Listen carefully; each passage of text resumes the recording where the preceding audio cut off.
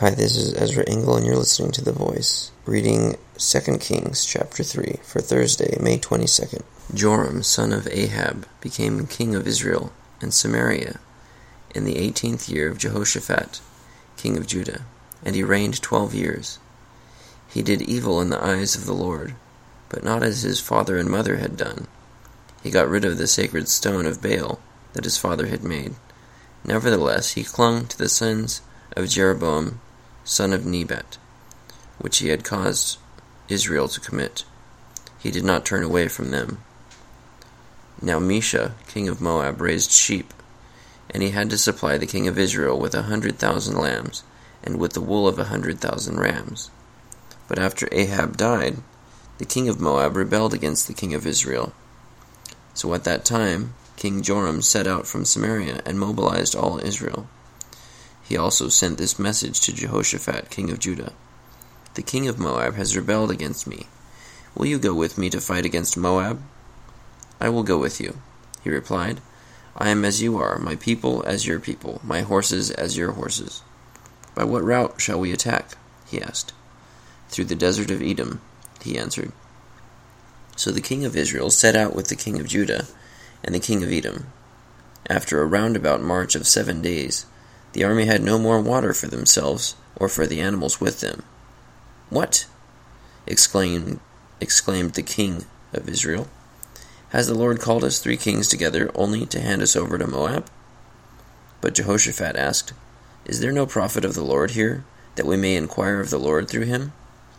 An officer of the king of Israel answered, Elisha, son of Shaphat, is here.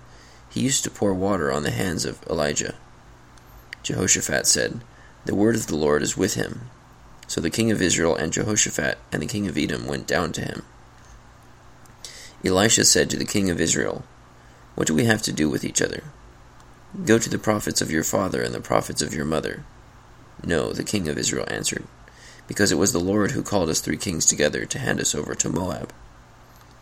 Elisha said, As surely as the Lord Almighty lives, whom I serve, if I did not have respect for the presence of Jehoshaphat, king of Judah, I would not look at you or even notice you. But now bring me a harpist. While the harpist was playing, the hand of the Lord came upon Elisha, and he said, This is what the Lord says. Make this valley full of ditches. For this is what the Lord says. You will see neither wind nor rain, yet this valley will be filled with water, and you, your cattle, and your other animals will drink. This is an easy thing in the eyes of the Lord. He will also hand Moab over to you. You will overthrow every fortified city and every major town. You will cut down every good tree, stop up all the springs, and ruin every good field with stones.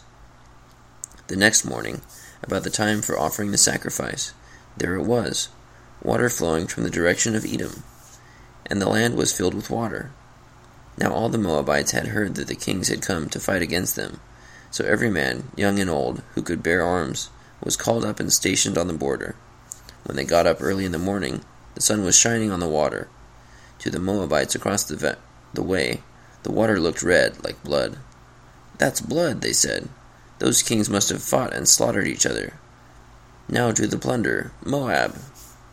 But when the Moabites came to the camp of Israel, the Israelites rose up and fought them until they fled, and the Israelites invaded the land and slaughtered the Moabites.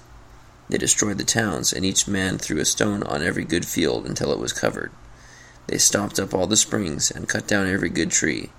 Only Kir-Hareseth was left with its stones in place, but men armed with slings surrounded it and attacked it as well. When the king of Moab saw that the battle had gone against him, he took with him 700 swordsmen to break through to the king of Edom, but they failed. Then he took his firstborn son, who was to succeed him as king, and offered him as a sacrifice on the city wall. The fury against Israel was great. They withdrew and returned to their own land.